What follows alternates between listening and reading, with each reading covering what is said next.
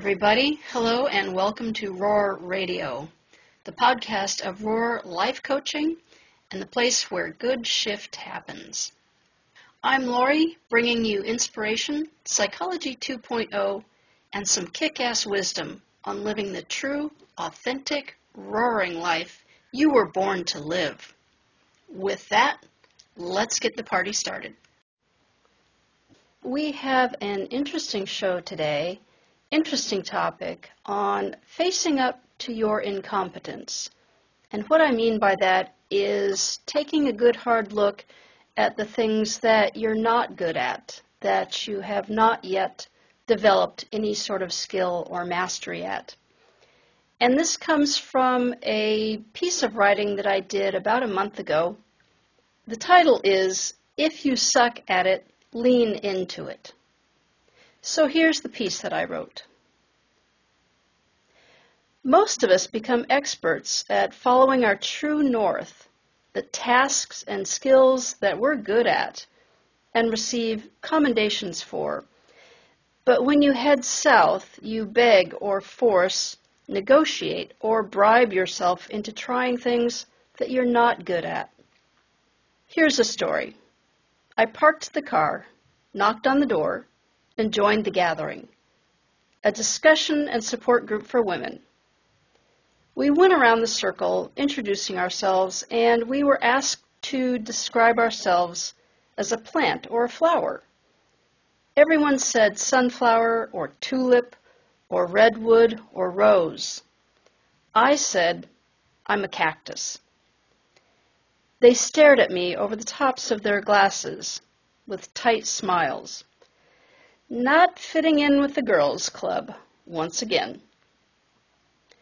Well, the estrogen level in the room was suffocating, and I was about to get up and leave when we were given an exercise. Take out a piece of paper and start writing with your non-dominant hand. And for me, that's my left hand. So I took the challenge, and I quickly realized that this was much harder than I thought. And on the page, I saw crazy, scrawled, jerky lines, almost unreadable letters. When you have forged your entire career as a language expert, seeing what looked like the fumbling scratches of a 2-year-old was, well, unnerving. It brought home a point. When you get really good at what you're really good at, the system becomes unbalanced.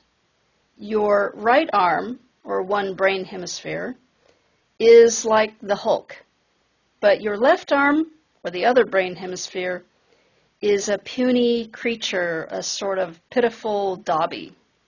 It was an interesting reality check, and the lesson was about challenging yourself to try the things that you know you suck at. Doing the opposite of what you're good at provides opportunities for exploration and experimentation.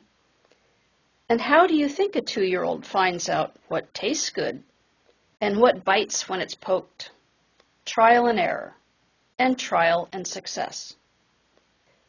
But you're not a 2-year-old, you're a grown adult who reputedly has their shit together and doesn't want to look stupid.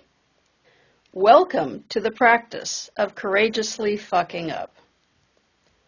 You can't be an important and life-changing presence for some people without being a joke and an embarrassment to others, says Mark Manson.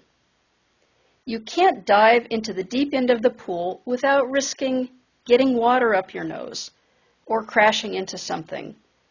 And you can't learn to ride a bike without falling off and skinning your knee. So look around and you'll find examples of people who learned the fine art of not giving a shit. I do the Wayne's World bow to George Carlin, one of the most articulate philosophers and social critics in contemporary history. When interviewed in 2007 about his life, Carlin said, I got kicked out of 3 different schools. I got kicked out of the Air Force, I got kicked out of choir, I got kicked out of altar boy, I got kicked out of summer camp. I got kicked out of the Boy Scouts. and I quit school in ninth grade. I had great marks. I was a smart kid, but I didn't care. They weren't teaching what I wanted. I didn't give a shit. It's important in life if you don't give a shit. It can help you a lot. Well, when you're a toddler, you don't give a shit. You don't care what people think about you. You don't even understand the concept of looking silly, because all of life is silly and strange.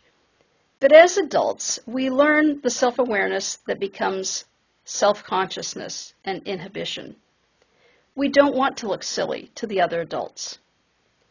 There's a striking moment when you allow yourself to drop those inhibitions in return, in small and/or strategic ways, to welcoming silliness.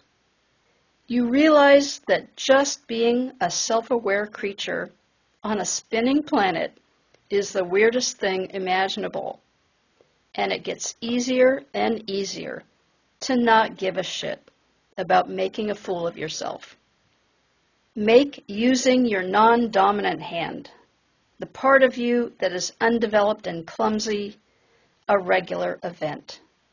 Consciously grab opportunities that put you in the hot seat, that encourage you to fuck up, that test you in new and unexpected ways.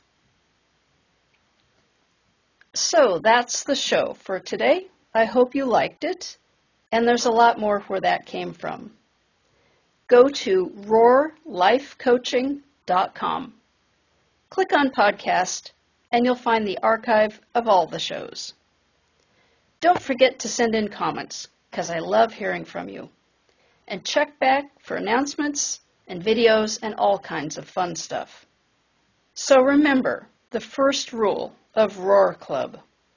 You know how to rock your one wild and precious life, and you know how to roar. The second rule of Roar Club, go forth and make some good shift happen.